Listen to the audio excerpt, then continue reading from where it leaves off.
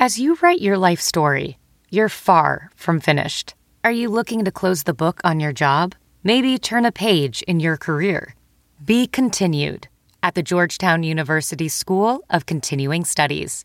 Our professional master's degrees and certificates are designed to meet you where you are and take you where you want to go.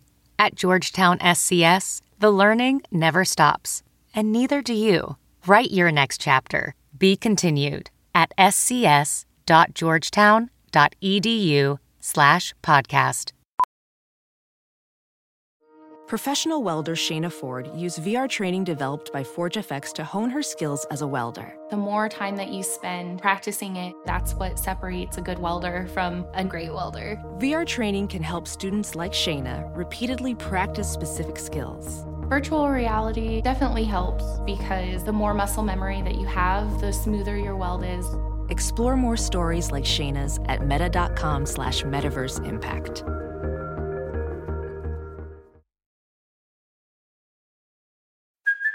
Hey, it's Kaylee Cuoco for Priceline. Ready to go to your happy place for a happy price? Well, why didn't you say so? Just download the Priceline app right now and save up to 60% on hotels. So whether it's Cousin Kevin's Kazoo Concert in Kansas City, go Kevin, or Becky's Bachelorette Bash in Bermuda, you never have to miss a trip ever again. So download the Priceline app today. Your savings are waiting.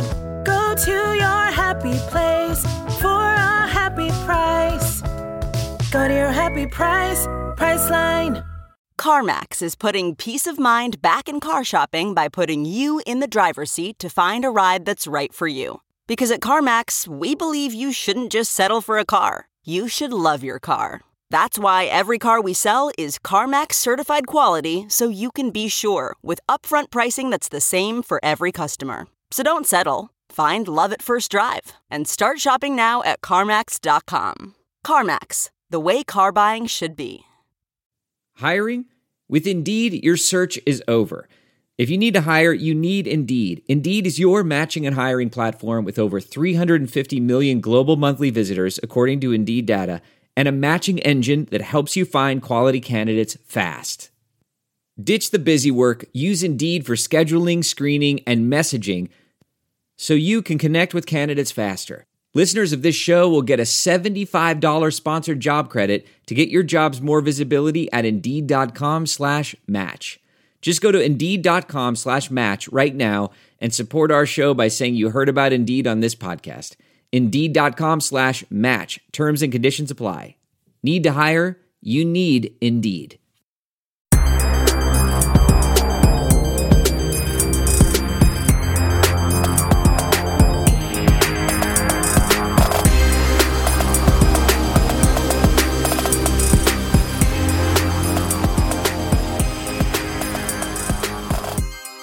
Welcome to another edition of Tag the Roll. This is your host, Mark Schindler, joined as always by my good friend and co-host, Jake Rosen. Jake, how are you doing today, man? Doing well. I'm back at school after Thanksgiving break. I'm back with the microphone. So to all the haters that were not a fan of the AirPods audio quality, which I don't blame you, you don't have to worry about anything moving forward. I'm not too worried about it. We should be good, man. It's pay us more and we'll make it happen. We've got a lot to cover today. A lot of basketball has happened just in the 4 days since we recorded. A lot is going on tonight too. Jake, I guess the first place we can start, I know we want to spend a lot of time talking about Memphis because there's a lot to talk about with the guys there and how some of the games have unfolded recently and how they've looked. I guess I'll turn it over to you where you want to start with this. You want to just start with the overall context and like the offense and kind of how the team is built, because I think that's where a lot of, I don't want to say problems, but like obstacles stem from. There's a lot of guys, they're very deep, and a lot of the guys are draftable. A lot of the guys are going to want touches. And they have elected early in the year to run their offense through Money Bates, which, hey, if you're a long-term development, I don't know if that's how I would do it, but maybe there are some perks to that. But if you're a college basketball team trying to win games at a high level, I think this week, I know they got out against Virginia Tech, but the Iowa State game was a miserable watch on their end offensively. So I'm very curious to see if they adjust, and if they do adjust, who do they turn to? I'm assuming they would go towards Earl Timberlake, who I think has been their best ball handler and creator so far in terms of like an initiator to run the offense. But yeah, this weekend in New York, I think I keep saying weekend. Their past 2 games in New York, I don't recall when they were officially. I think they definitely showed both some warts for Bates, Duren, and just the team as a whole. So I'm ready to get into it. Yeah. I don't know. See, what's tough too, like, I don't want to be incredibly unfair, but like, even looking at Earl Timberlake, like, I don't think that he's capable of running the offense, if we're being completely honest. Like, there were multiple moments in that game against Iowa State and just throughout the season so far where he's really struggled to create from his standstill, even if there is a pick. His handle's been all over the place. He's making a lot of premeditated reads. I agree to an extent, like, that he's probably the best option in terms of anybody who has any kind of burst and handle. Like, I think it's got to be some kind of amalgamation of, like, they've already moved Landers now to the second in the starting lineup. I think he's probably their best passer, definitely not their best creator, but like, I mean, he's the only guy who is consistently able to hit Duren on the roll. Making anything happen if he's not double teamed is a tough ask, but like, exactly, like, we're looking at just a team that has very little ball handling, which is not something that you were hoping coming in. What has been really good though is that the defense is amazing. Like, I think they're 20th in defense right now. Like, they have a sub 90 defensive rating, and that hasn't been a joke. Like, they have been absolutely fantastic.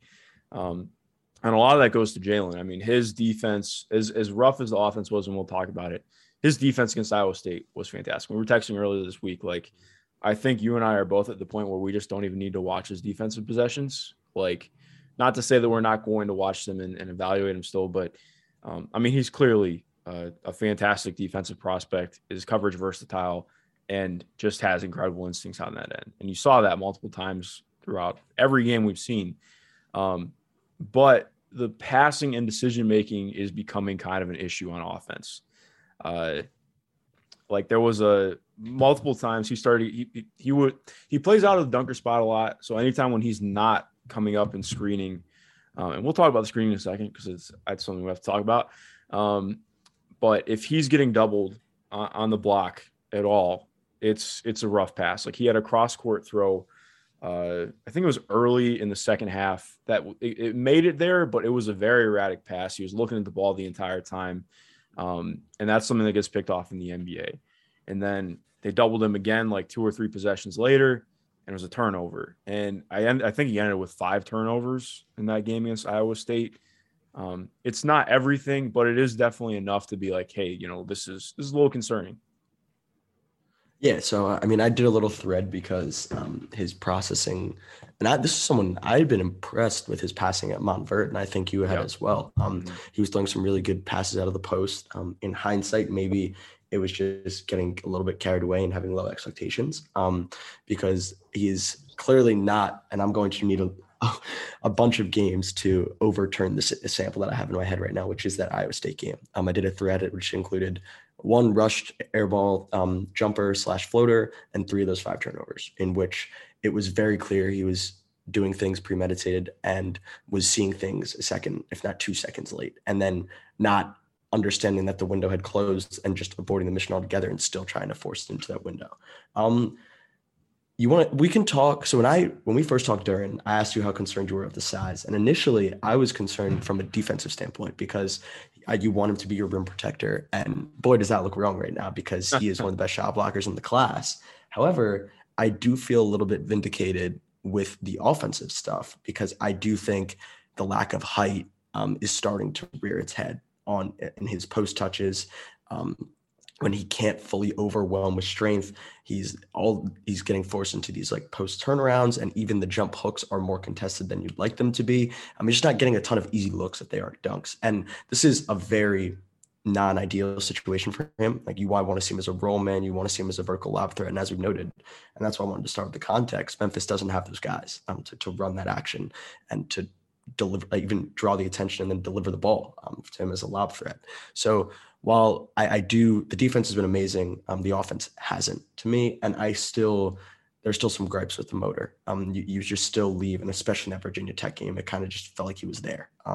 I just want him to leave much more of an imprint than he does. And at some point, when you keep leaving those games feeling like that it's just a tough feeling to shake. Yeah. I would counter too. Like, I do think he's starting to work through some things in his postgame. He had a really nice up and under against Iowa State. But again, like that's not happening every time. You need to see more of it. I think if anything, it's just made me more concerned is the wrong way to put it, but more just like, okay, a lot more is going to have to happen with him to become a better offensive player, or to become like the kind of offensive player he's going to need to be for where I think people are envisioning drafting him right now. Like, I don't know. I think maybe in some ways this could be good because you're going to see him forced into difficult developmental reps, even if that maybe makes him take a hit in draft stock. But it's important that it's happening. I'm not entirely sure how this is going to look moving forward. Their schedule is not like incredibly difficult. They play Georgia coming up. They have not been good this year.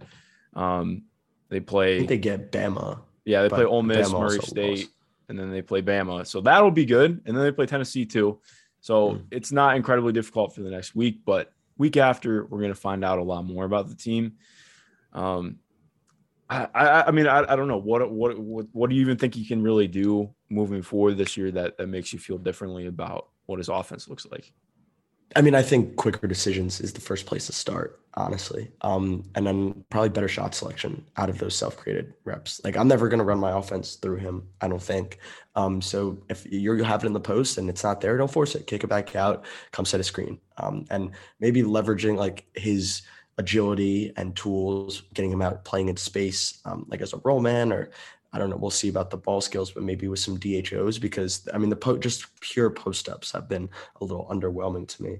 But this is not to say that he's a bad prospect or a bad player. Like, I'm fairly confident he'll be a rotation big, especially with the defense. Yeah. But you and I both, we're not going to share boards right now, but like you and I both did like preemptive ones and set them to each other. And he's both still top 5 for us. So it's like, yeah, I think he was a little bit lower for me, but I think he's still a top 10 guy. Yeah, he's both top 10 for us. But I agree. Like, I think the biggest thing for me, and it sounds small, but it's just screening. Like, I need to see him be a better screener. And that sounds like so JV basketball coach, but it's honestly a problem. Like, they don't have guys who can get separation on their own.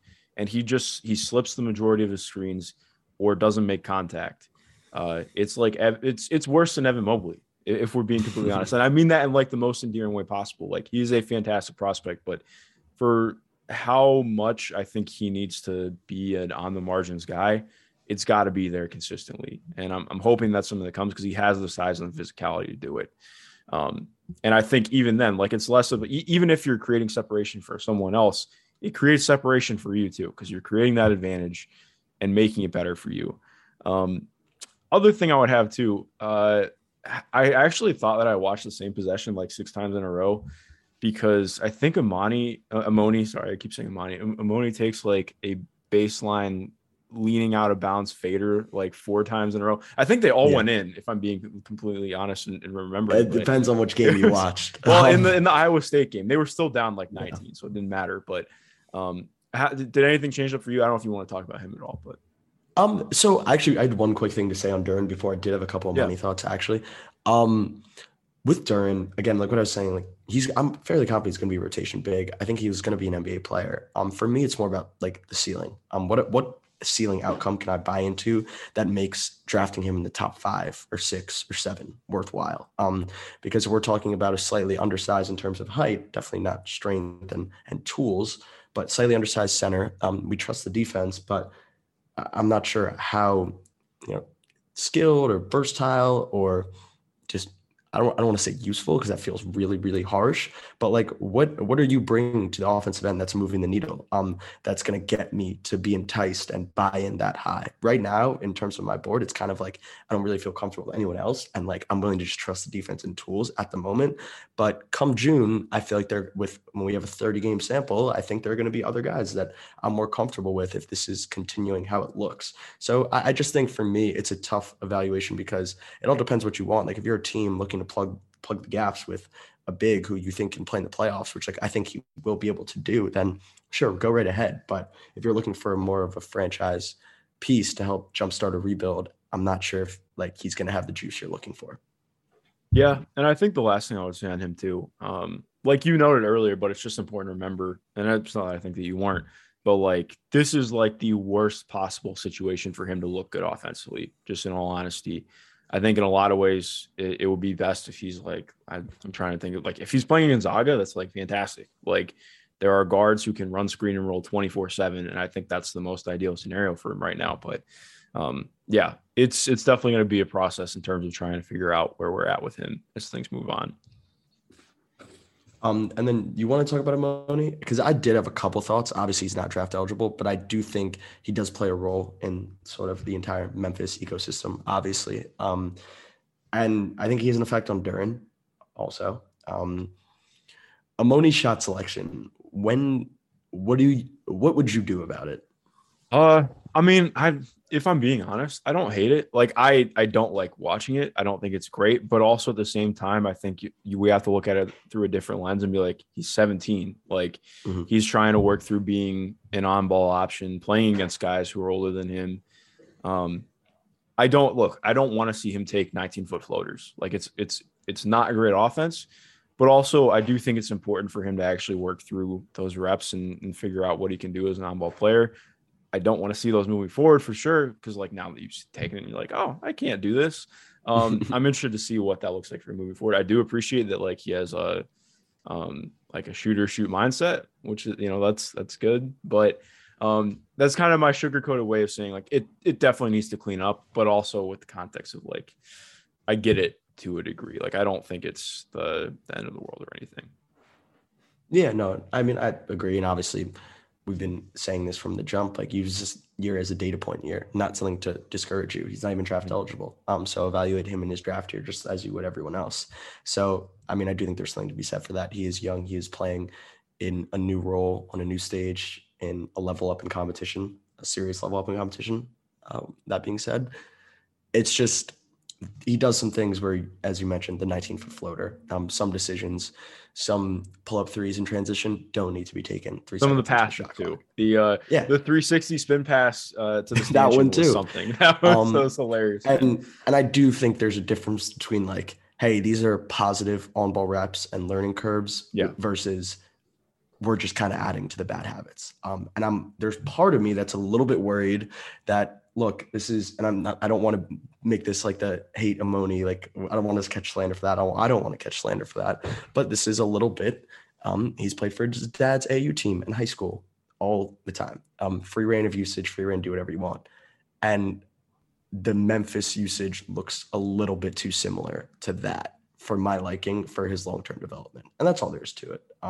That's all I'll say. I would like to see him place more off the ball, come off pin downs, use your shooting versatility in ways that don't include taking 25-foot pull-ups 2 seconds into the shot clock when you're running on a fast break. Like there are other ways to leverage his incredible skill set as a shooter, which, as we've noted multiple times, is insane for his age, the height, the touch.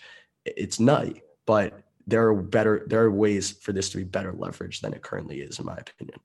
Yeah, I won't lie. I was way too dismissive at the beginning. Now I'm thinking about it and going back through, like, get him off of an Iverson, do things with him off the ball. Because I was just thinking back, like, he really is not doing anything off the ball in that Iowa State game. Part of it's like, again, like it's tough finding the balance when there aren't really ball handlers, but also, okay, there's got to be something here in terms of using him as an off-ball mover, finding something like that. So I agree. I'm interested to see how Penny Hardaway tackles the rest of the season, because they have a lot of talent, but finding ways to make it work offensively is going to be interesting, to say the least, as they play better competition.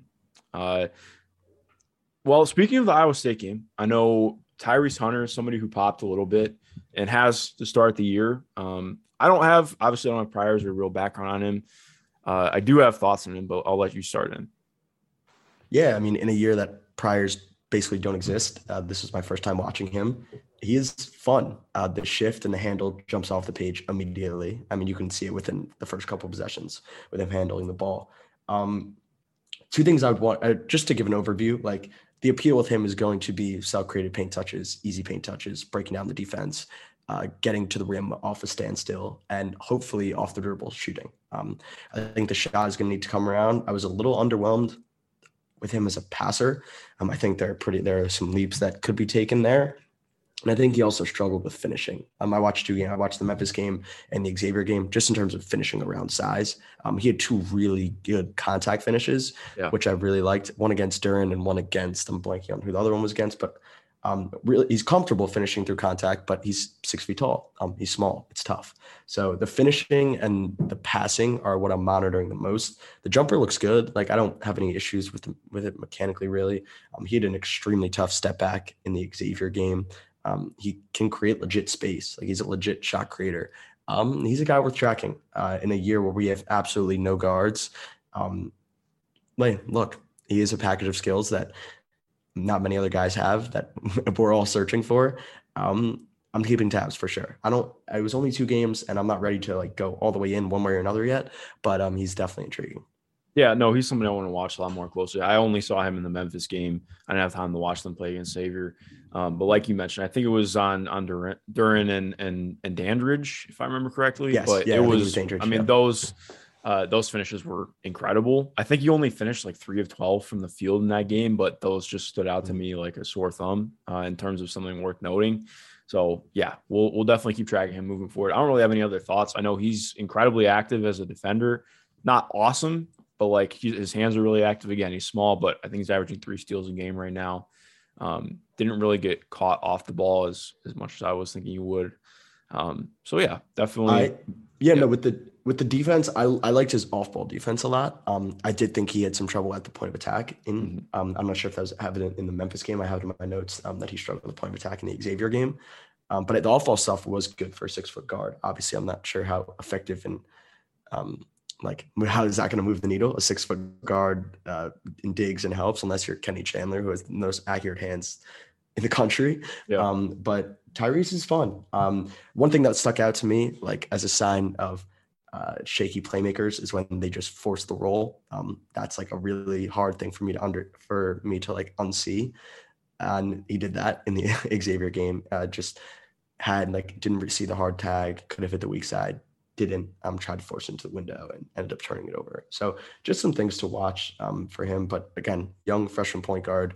And when you have someone with that handle, with that shiftiness, able to break down the defense that easily, you don't just push them to the side.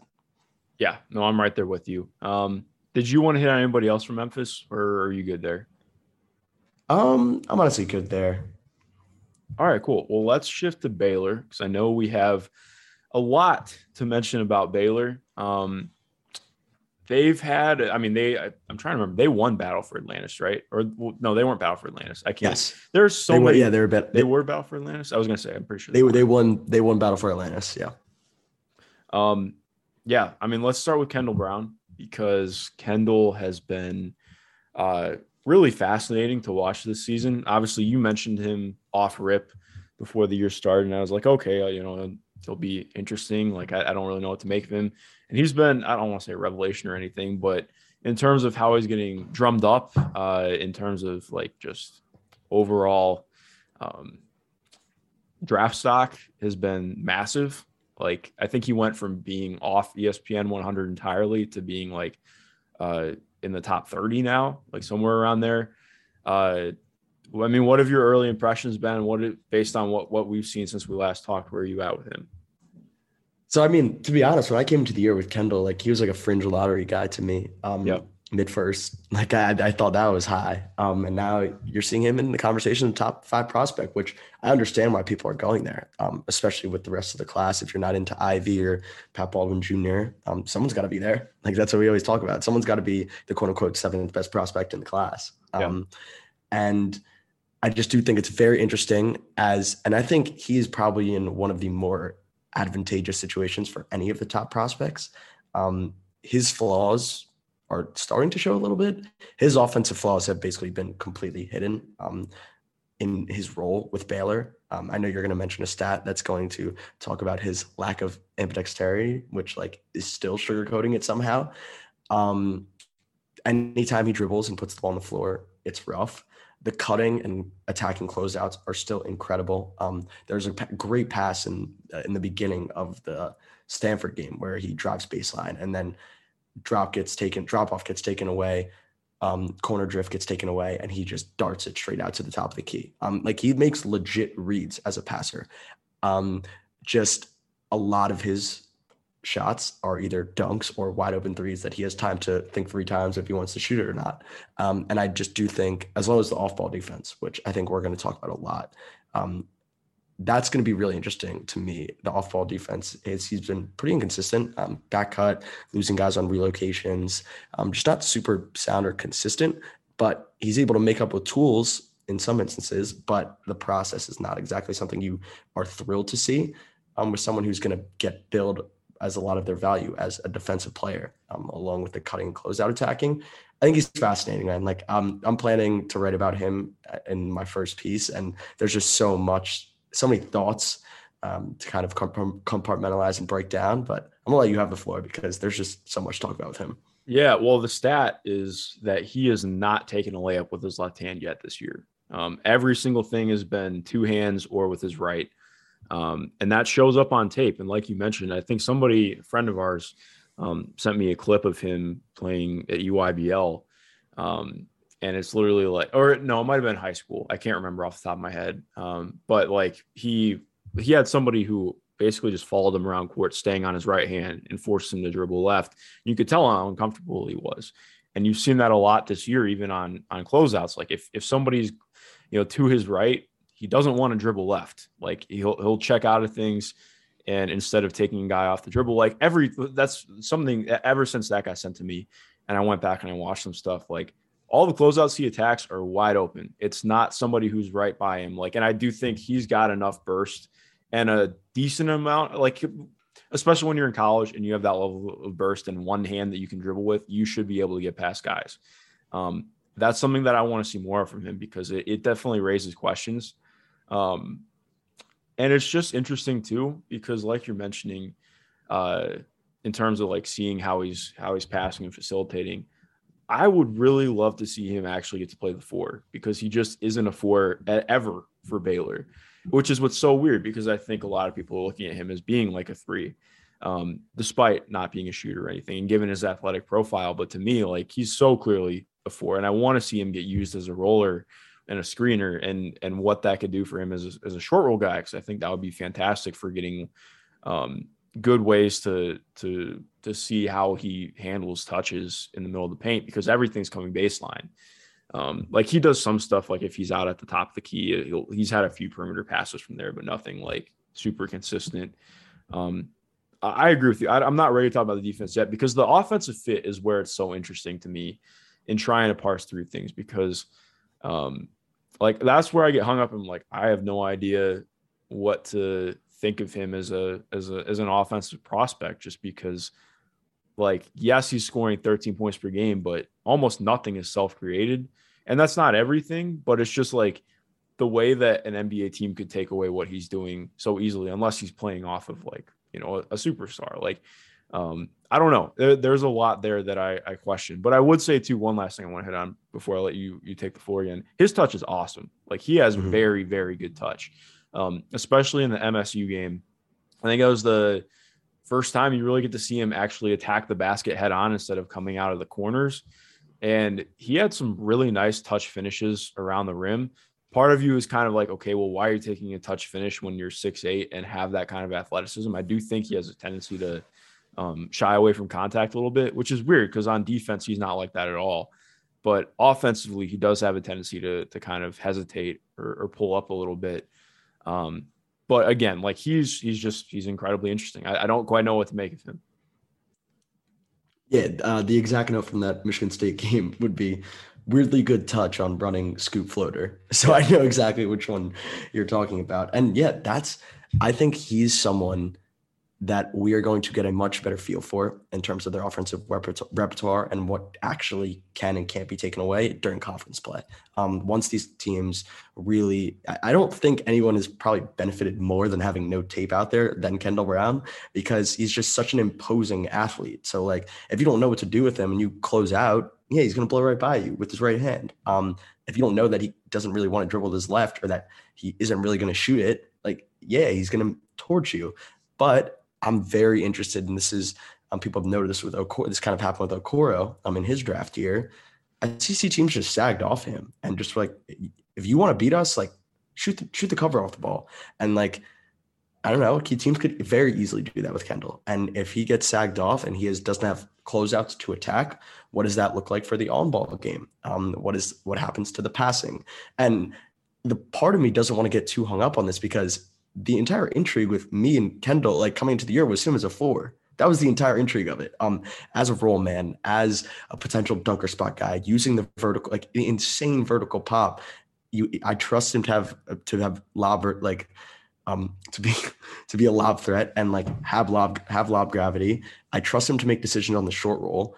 Like that was the intrigue. The intrigue was never as a wing that was going to attack and create offense and be a secondary creator and like create his own shot and create for others. It was, hey, this guy's a freak athlete. He's going to be an absolute pest at the point of attack on defense on positions 2 through 4. Like he's going to be able to score in transition. He's going to be able to dunk when you throw him a lob. And like, that was kind of the long and the short of it, which is why it was like, hey, that's a mid-first guy. Now the pitch looks so entirely different. And I'm wondering how much it gets tailored back towards what we thought he was coming out of high school. And maybe I'm just completely wrong. And maybe he has counters and he's just that good as a cutter. And it's not as simple as you sag off him and he gets tranquilized. I don't know. I'm not sure.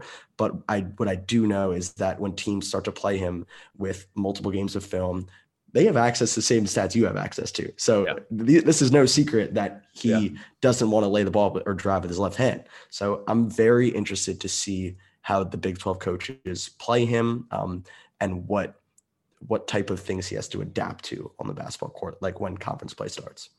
Well, yeah, especially against teams that like I'm really interested in. Like I've watched a little bit of Texas Tech and they have so much size and length and they play aggressively.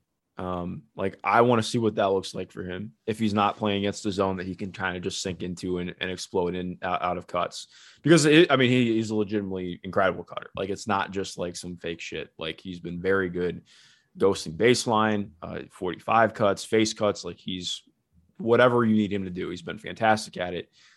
But like, okay, if a team just says, fuck you, like we're not giving you a lane to cut. Like, what does that look like?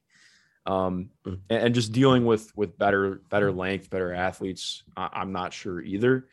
Because even with Stanford, I mean, they played out of zone the majority of the game. It wasn't like anything absurd. Did you take anything away from his shot? Because he had 2 shots against Stanford. Both one was from the corner, the other was like a 1 dribble sidestep on the wing. Almost checked out of both of them, and then they both swished. Like obviously he's not a shooter right now, really. I think he's taken like 7 shots this year, if that, maybe 6. But like it looks kind of clean, and I just want to see him take some, like take a couple a game, because I just want to know what's there for you. Yeah, no, I mean, before I get on the shot, I do like, I want to emphasize, like his cutting is probably one of the best micro skills in the class. For sure. It is absurd and like genuinely could help carry his offensive usage at the NBA level. And I think if it's in his best interest, it likely will be a huge part of it. So my favorite shooting rep of the year was actually a miss. It was against Michigan State, but it was the first time I can anecdotally recall that he caught it and just went right into a jumper.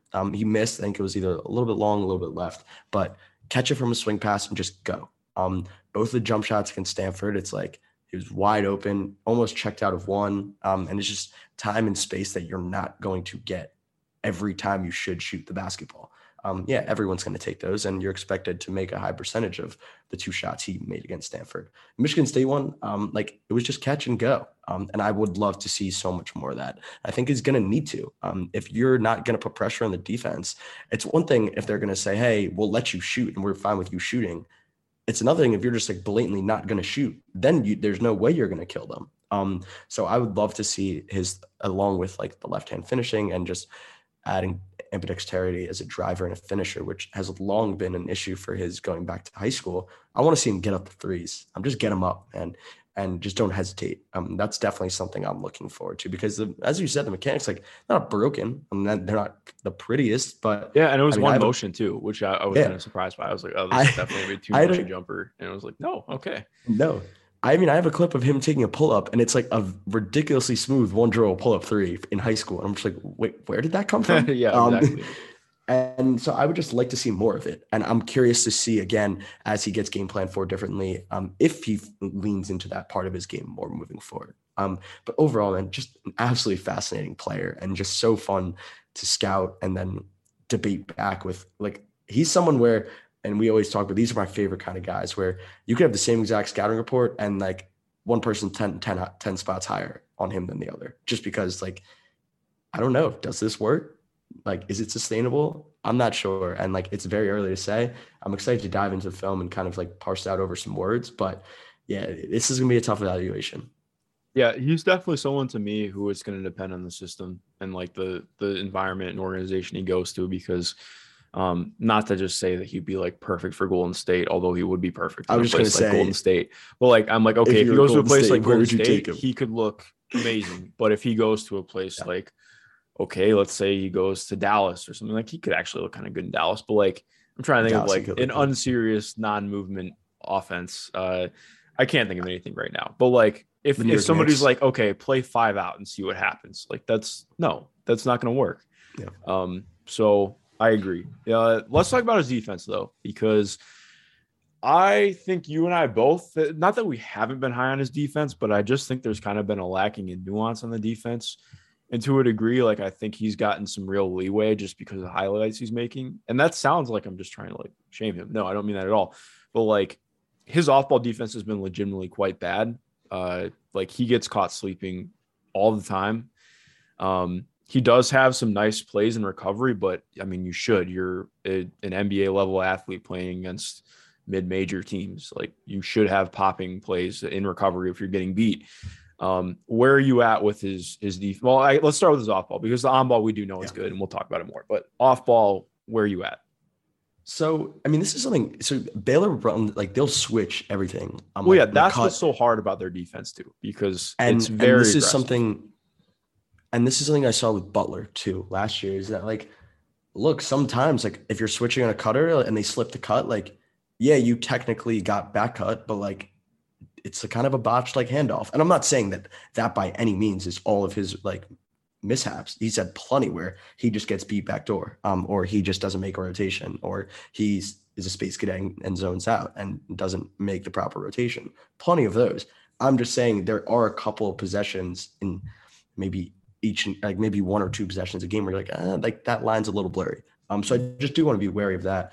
But sure. Yeah, he's definitely had some major mishaps on that end. I kind of just gave the rundown on him getting back cut, especially. And I just think his attention span sometimes, like, he's just not fully locked in. And seeing man ball, keeping the head in a swivel, staying in position, just constantly checking back and forth.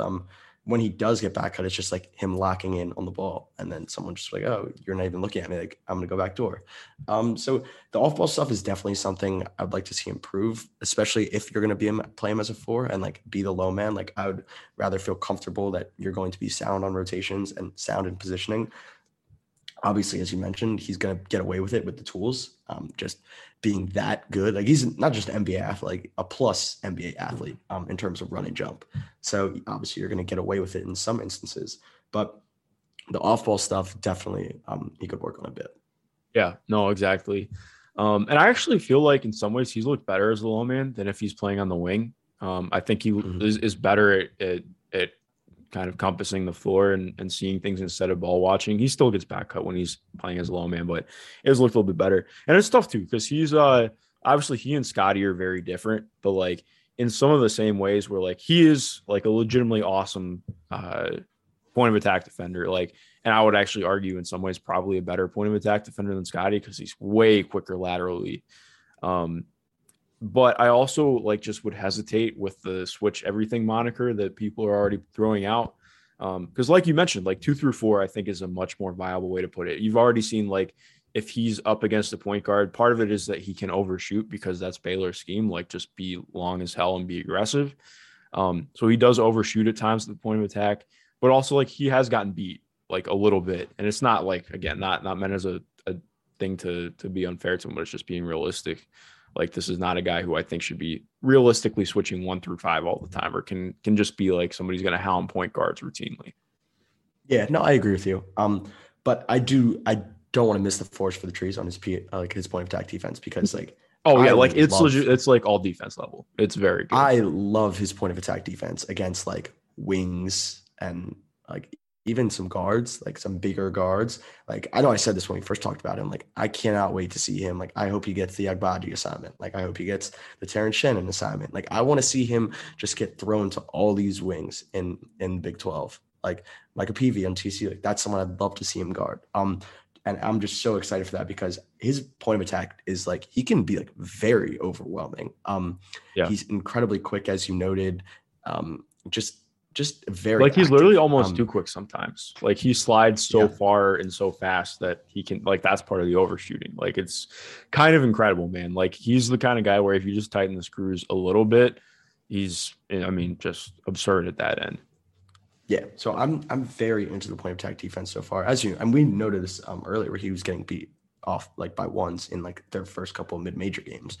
But other than that, like when he's actually guarding guys that he should be guarding and that he will be guarding the NBA, he's looked really good. So I definitely want to give him his proper credit there because it's been a ton of fun to watch. Yeah, no, I agree, man. Last thing I would want to hit on with him too. What do you think about help side rim protection with him? I know he hasn't really flashed it a ton right now. Like most of the plays have been like broken recovery plays where he's making contests at the rim, but he has had some nice moments of verticality. I think there was one against I can't remember Stanford center's name right now, but he had a good moment of verticality against him. Ball still went in, but like seeing stuff like that, I was like, okay, this is encouraging. I like that. Where are you at with that? Yeah, I mean, if he can touch upon the positioning and just reaction time with rotations, like I think he could provide equity there because he's so quick off the floor. And he'll get to the apex even if he's giving up a little size and delayed and jumping second. Like he can still meet you at the top of your move and meet you at the rim. I don't really have a ton of thoughts on like his ability to just stay vertical. That's something I kind of need to pay more attention to. But in terms of like having potential equity there as a secondary rim protector, as a four, I'm just like sliding over from the weak side dunker spot or just like hedging out in some pick and roll stuff. I'm like as the tagger. I think like it could definitely be there just because of how good of an athlete he is. Yeah, no, I'm right there with you. Well, I want to talk about some more stuff with Baylor. You want to talk about Jeremy Sochan for a minute? Yeah, he's fun. He's very fun. I have a take. I'm not sure I'm going to share it, but actually I will. I think he's the second best prospect on the Baylor team. Part of it is I'm not like, I don't quite see it with Matthew Meyer. And I just think it's going to look a little bit different for him in NBA context. Sochan does it for me, man. Like I see it with him. I know he hasn't shot incredibly well. I think he shot about 32% from three on the year. But the passing flashes have been awesome. Actually, JK, he shot 21% around the year. I can't believe it's a JK on the pod, but yeah, the shot doesn't look down horrendous. Like, I mean, Matthew Meyer hasn't shot well either. Did not mean that to sound like just competitive. Like most of Baylor has not shot well other than LJ Cryer, in all honesty. And Kendall's shots are kind of fake, as we've mentioned. Like they're real, but like you're taking one a game, so it doesn't really count, bro. But the passing flashes are legit. I think he's shown more ability as a potential help side guy and as a low man than Kendall has. Like he's been very good defensively too. I don't like he's finished well on the inside. He's getting played more as a big than Kendall is, which makes sense given the athletic profile. Like he's definitely not nearly as laterally quick as Kendall, and is much more of a forward than a wing. I just kind of blurted out all my thoughts there at you. Where are you at with him? So, I mean, I actually thought he did have some impressive lateral quickness moments, but it was definitely as a four, like not as like someone I'm going to go throw out to play against wings. It was more of like as a four in pick and roll coverage, and against like bigger guys getting downhill. He's someone I'd love to see shoot just because like I don't know how much equity he's going to have like off the bounce. I'm like comfortable if he's attacking closeouts because the passing is so much fun. Even in the first couple of minutes, like his first in the Stanford game, like he gets right in there and makes it just like, oh, this guy's just like slinging the ball all over the floor. Like, I don't even know if any of them resulted in assists, but his core mapping is awesome as an offensive player. I didn't really think it was a hot take that he's the second best prospect on Baylor. Like, I'm like fairly confident that already. Yeah, he's someone that I had been meaning to get around to him before. He's someone people had been very interested in coming into the year just because of some priors. I had personally never seen him. So he's been a nice, pleasant surprise for Baylor. I'm looking for him to get more minutes and hopefully shoot the ball a little bit better. But I absolutely think there's something there as like a two-way four who can hopefully space the floor and just play good team defense, be a good cog in your offense, make a couple impressive passes here and there. Yeah, he's a guy to me for sure. Yeah, no, he's really interesting. Is there anybody else you want to hit on or anything else you want to hit on from that game before we move to Harrison Ingram? No, we can touch on Ingram real quick. All right. I'll just ask you, what are your initial thoughts on him? This is my first time watching him. I had not seen anything else on him from this year. I want to go watch a lot more Stanford. They actually I think they played Colorado tonight, or they played yesterday. I watched that game against Jabari Walker. But, I mean, what have you thought of him just from this game or just in general? Yeah, so I mean, I was only able to get through half the game. I wasn't able to watch the full game, but I do have some priors on Harrison with his high school stuff too.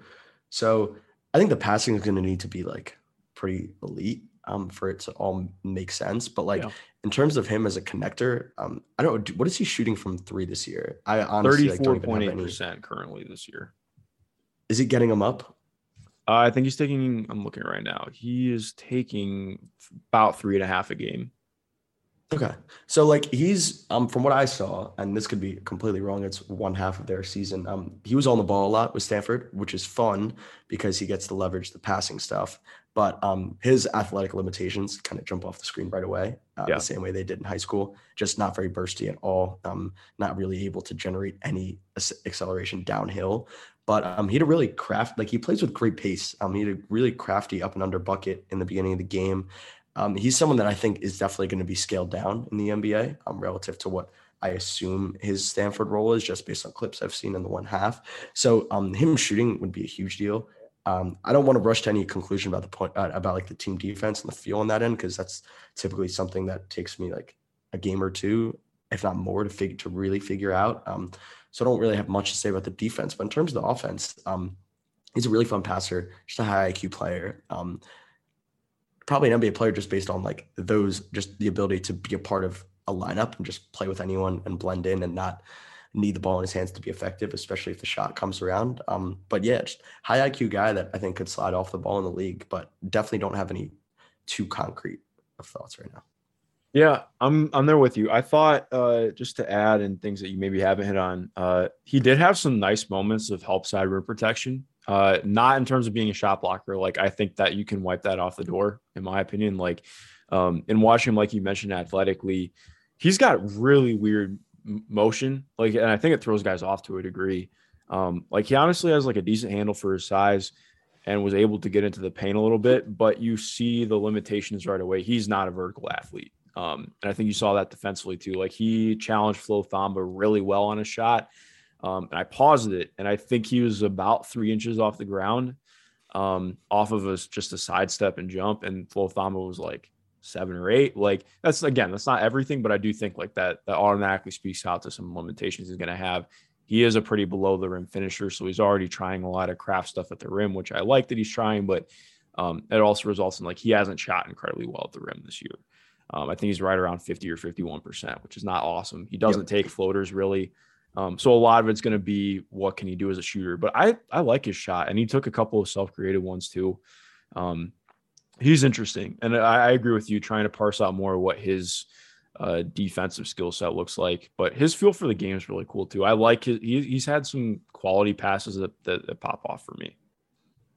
Yeah, no, I mean, that's what, like, definitely a high IQ player. And like, I'm confident in that, even as little as I've seen of him, but it is interesting, and I love that you brought up the rim numbers, because I was running through some search queries on BART with the statistics, and kind of ran like a playmaking, slashing for like wings and small and like bigger guards. With some rim attempts, just like in terms of frequency, assist turnover ratio, assist rate, all things of that nature. And like as you start adding more and more, you start to dwindle down the guys, and the one that took him away was the rim. The percentage at the rim. He's shooting 51% at the rim, which is not good. And I think that was really noteworthy to me, because that's a category he absolutely belongs in, just being a playmaking wing. But I think you can easily point that, and I haven't seen them, so I could be completely extrapolating here, but I think it's reasonable to assume that the lack of vertical pop, as you mentioned, and the athletic limitations that I've known from priors, and then turning on even one half of the Stanford Baylor game are still present. So I think that's something he's going to have to battle with. He did have a really good like up and under craft finish in the game in the Baylor game to start, as I mentioned, but he's going to need that craft because he is, as you said, a below the rim athlete. Yeah, no, most definitely. Well, I think unless you have anything else you want to hit on here, we can transition to talking about Memphis. We already talked about Memphis. Talking about U of M and Arizona. They played a game that was not super competitive. Arizona ended up winning this one pretty not tightly. Jesus, I cannot word today. But there's a lot to talk about here. I mean, do you want to start talking about U of M or Arizona? I feel like Arizona's a lot of guys. So yeah, there are. You want to just start with them? We could start breaking down those guys. We could start with Benedict Mathurin. I want to start with Christian Koloko because he was absolutely phenomenal in the Michigan game and has really just popped all year. Obviously 6-game sample, but I think he just missed their last game due to injury. So hopefully that will not be something significant moving forward. Actually, just kidding. He hasn't missed their last game. He's on the injury report though, if I remember correctly. I know he stood out for you as well. Where are you at with him? What kind of pop for you? He was dominant as a rim protector. Yeah, absolutely dominant. Whether he blocked it or not, he impacted every single attempt around the rim. And like I've pulled a bunch of clips of the blocks, but just as many clips of him just altering stuff. His moving skills are really fun at that size. Like I trust him to get to the level. And I hope I kind of want Arizona to turn him loose a little bit at sometimes, and like they sent him out in like a trap one time, but a lot of it was in drop, and I understand that if you have that big of a rim protector, keep him to the rim. But I just want to see him do fun things. And so the movement skills, the rim protection, the increased physicality is what stood out to me. He wasn't someone I necessarily paid very close attention to in prior years, but he had sort of been uncoordinated, getting bumped off spots, not necessarily have good like hands on lobs, and these are all things that like are legit strengths now. And talk to our good friend Zach Milner, who's of course a big Arizona basketball fan. Jeez, neither of us can speak today. But, I know, man, it's rough. Arizona basketball fan who has watched every game over the past couple of years. He said Koloko's been one of the most improved players in the country, and I think that's very evident on tape. Just the rim running, the lob stuff, the rim protection. It's awesome, man. And like, he's not just like a guy. Like I think he could be pushing much higher than some people would expect on my board right now, just because of how valuable those legit rim protectors can be. Yeah. If this continues the rest of the year, he's first round for me for sure. I don't know quite where he would finish on my board, but he's looked insanely good. And like you mentioned too, just the lob catching has been fantastic. I mean, he's shooting the best he has from the floor in his career. Part of that is, being 7'1", playing against mid-major teams until you play Wichita State and Michigan. Yeah, it's going to look better.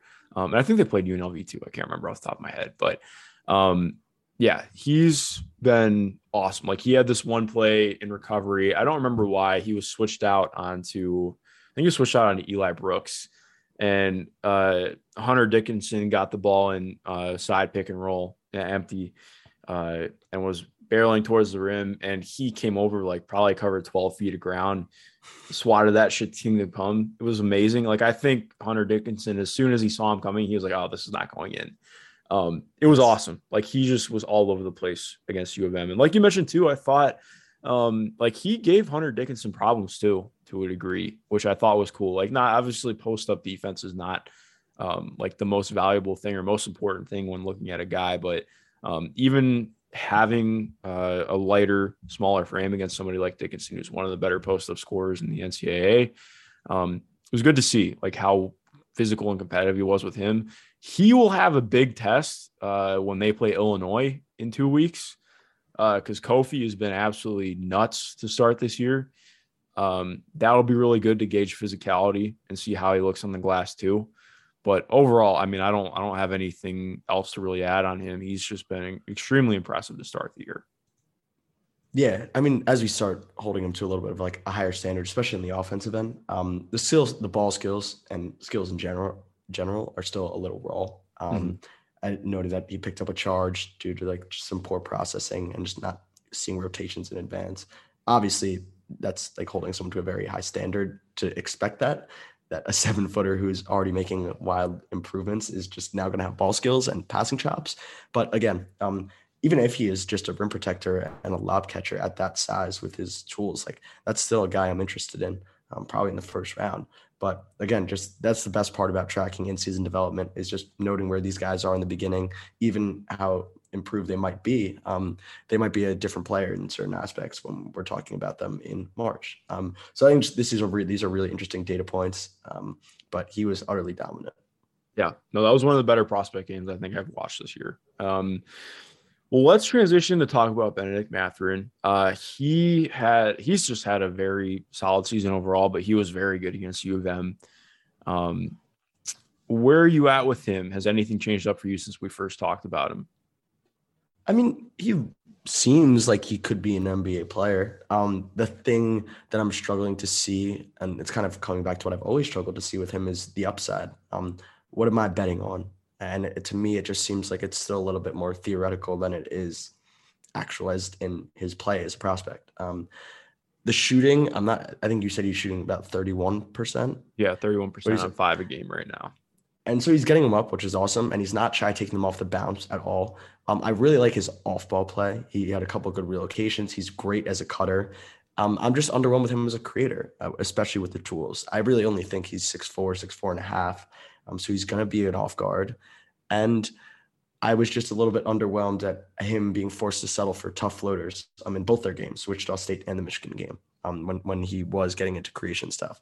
The Wichita State game, I know he finished with 25, but a lot of that was either putbacks, stuff in transition, things of that nature, not necessarily self-created buckets. So I felt that game was a little bit misleading.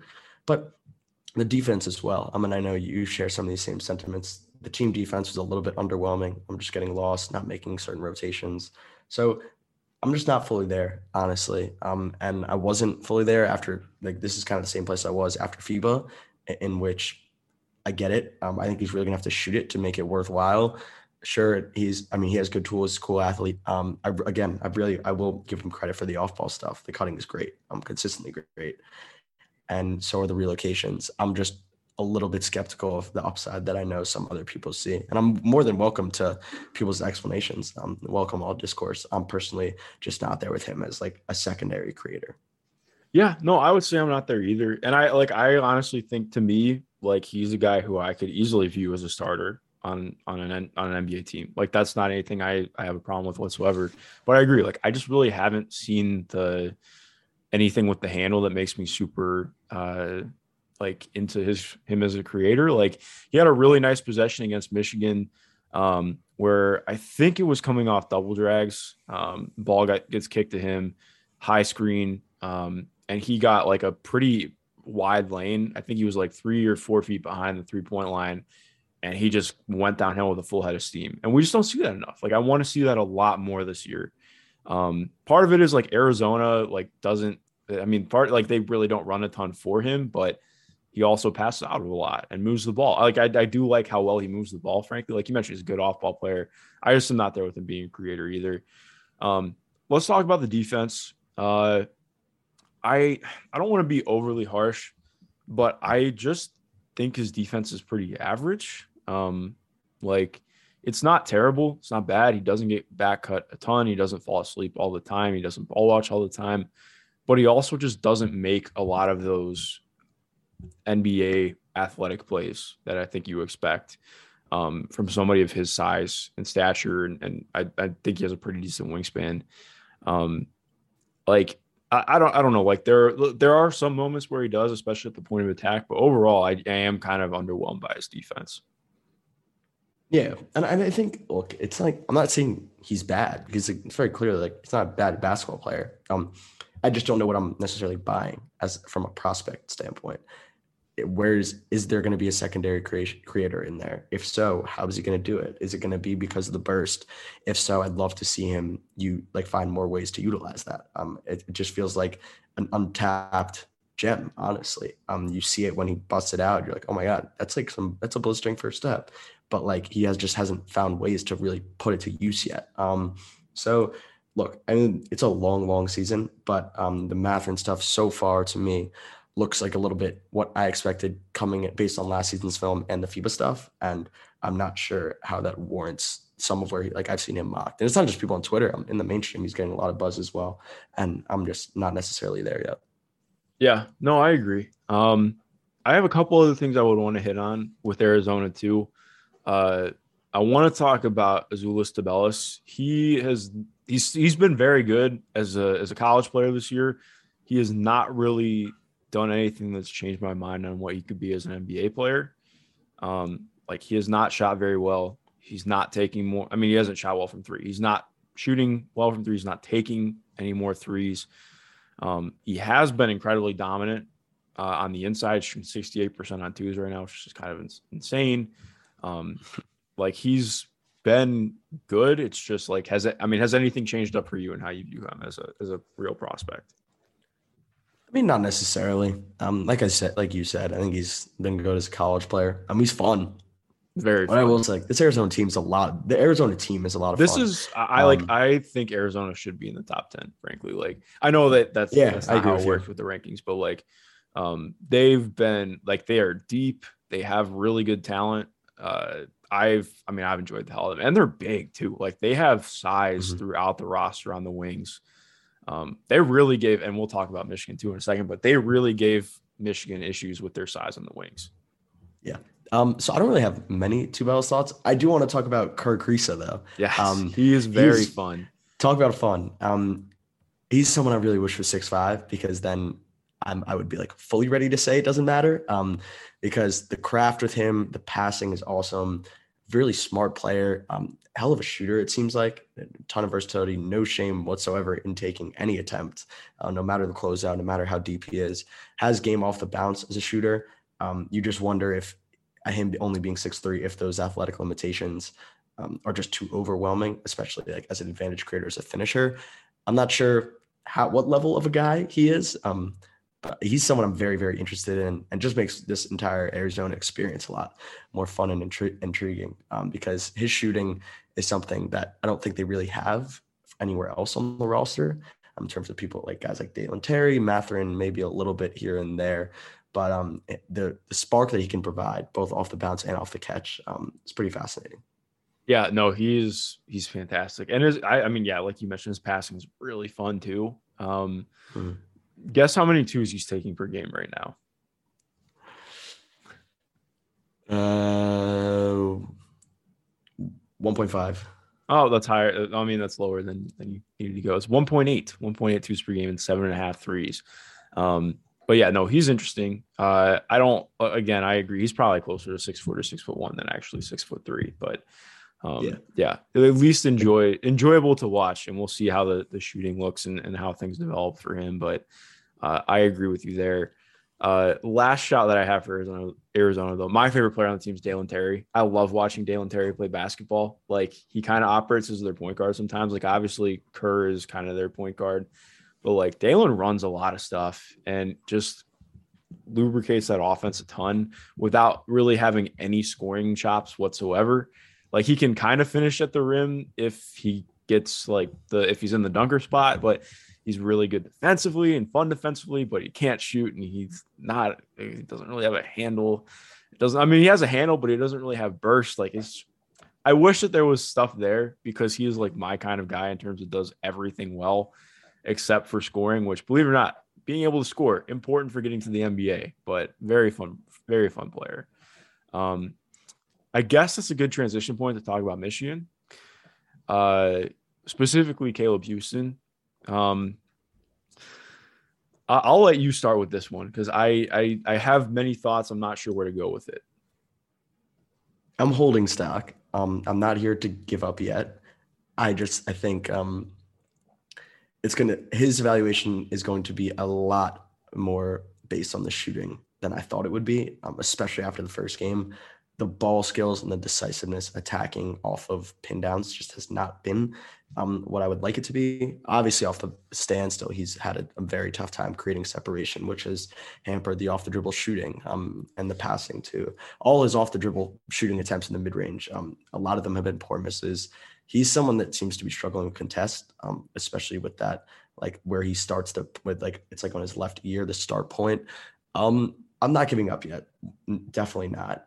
But there are some very clear limitations that might be more prevalent than I would have anticipated or accounted for coming into the year. The athletic limitations, they're tough on offense, especially as a slasher, tough on defense as recovery and help. He's just going to need to shoot the cover off the ball. And I think he can. I don't think his percentages are that good right now, but I think that's going to need to be the ultimate selling point because everything's going to need to play through that. He's going to be a 3, maybe a small ball 4. I still believe in the passing.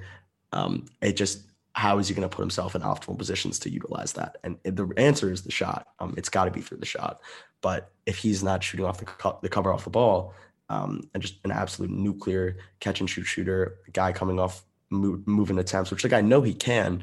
There was one possession that really stuck out to me in a disheartening way, which was they ran him off pin down. He had if he could 1-2 and curl into a mid-range jumper, he had it. If he wanted to catch and rip down the right side, he had it. Catches it, doesn't know what to do, pauses, and then tries to rip and picks up a charge. And it's you don't have the luxury of wasting the advantage that you gain coming off the pin down with your handle and your athletic limitations. You got to go. And you got to just commit to it and be decisive. And that's kind of what I need to see more of from him moving forward. Yeah, no, I agree. I don't really have anything else to add on him because we're kind of in the same spot as we were after the Seton Hall game. Let's talk about Moussa Diabate for a minute. He's been fun for me. I wasn't really sure what to think of him coming in. I remember watching him at IMG and being he's interesting, but I have no idea what he is. Watching against Arizona, he did not have a crazy game against Arizona. I think he finished at 4-5, nothing wild, but he's just fun, man. He does stuff that I really like. He has some stuff in his face-up game. Just in terms of an offensive player who definitely needs to work on stretching things out and figuring out more as an offensive player. He's had some kind of decent passes. They're not anything that's very high field, but it's things okay, this guy's 6'11", he's making this kind of kick out pass. The one that you put on Twitter was one that I noted too. It was late, but also that was pretty nice. All right, that's something. I've really liked his defense. He has, and not in terms of it being awesome or anything, he has a lot to figure out. And you can see watching him, very clearly a guy who has been a wing / forward for most of his career and is trying to find out how to play as a big because he's playing small ball 5 for them. I shouldn't even say small. He's not small. But in terms of actual frame, he's small for sure. But he doesn't really know how to play drop. He's trying his best, but the perimeter defense from him is he had some flashes in the Arizona game as a perimeter defender where I was okay, this is awesome. This is very good. He gets up into people, uses his length extremely well. His footwork isn't even that good, but he's solid enough with using his length just to stay in front of somebody. So there's real framework there for something that I like. Obviously, I don't think he's a this year guy, but I'm interested to watch him more moving forward because he's a very fun player. Yeah, no, I basically echo all the same thoughts as you. I will point out 2 things. His feel is just pretty bad on both ends, and just the processing. That pass was very late. He was able to make it, but that was very late. I'm all right, dude, make the pass, and then he finally kicks it out. And that's been a thing multiple times on both ends. So that, and then the other thing, once you noted the rebounding thing, I had started to pay a little bit more attention, and he's getting pushed around a little bit by true fives. He got bodied on the in the Arizona game. Yep, in the Arizona game especially. He was getting bodied on the boards multiple times. So it's something to keep note. I agree with you. I'm not sure he's a this year guy. And if he is, I'd probably be more comfortable taking a flyer in the second on his tools and just trust that it's a weird development curve because he is, as you mentioned, adjusting roles from this wing who is attempting to be creator into small ball 5 / versatile 4. But I'll echo the same thing I said in the first part we talked about him. Less is more. I promise you. The more you play within yourself, the better off you're going to be. Yeah, no, I agree. But it's just going to be interesting to track him as the year goes on.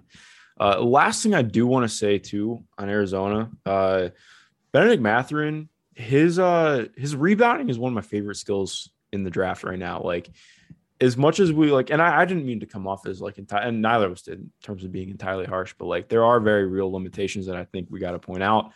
But the rebounding from him is legit. Like, I think he's averaging 6 boards a game right now. I averaged like around 5 last year, but he's very good at tracking the ball on both ends. And I think that just especially for a player who is going to get a lot of his offense, at least presumptively, through doing things on the break, I've liked that a lot. It's been interesting. So another thing to kind of track moving forward. Is there anything or anyone else that you want to hit on before we get out of here? Not really. That was kind of everyone we had on the docket. I'm excited to dive into some more people in the next week or two.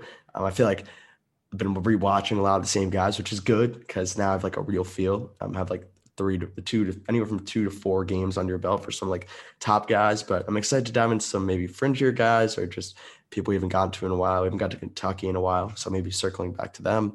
But yeah, that's all I got for this week. Yeah, and I mean, we got big games coming up too. Michigan State and Louisville play tonight, which is not exactly huge, but another good test for Max Christie. Yeah, no, it's we like, I don't know. It's been good seeing some of the games that are coming up. Like Iowa and Purdue play in 2 days. University of Toledo plays Michigan State on the 4th. Ryan Rollins, please go buy your stock now. You should. Jake, this has been a blast, man. I appreciate you. To everyone listening, thank you for listening. If you have not already, please be sure to go rate and review Tag the Roll. Follow us on Twitter at Tag the Roll. Follow Jake at Jake in the Paint and me at M. Schindler MBA. And most importantly, have a good rest of your day. And thank you for listening.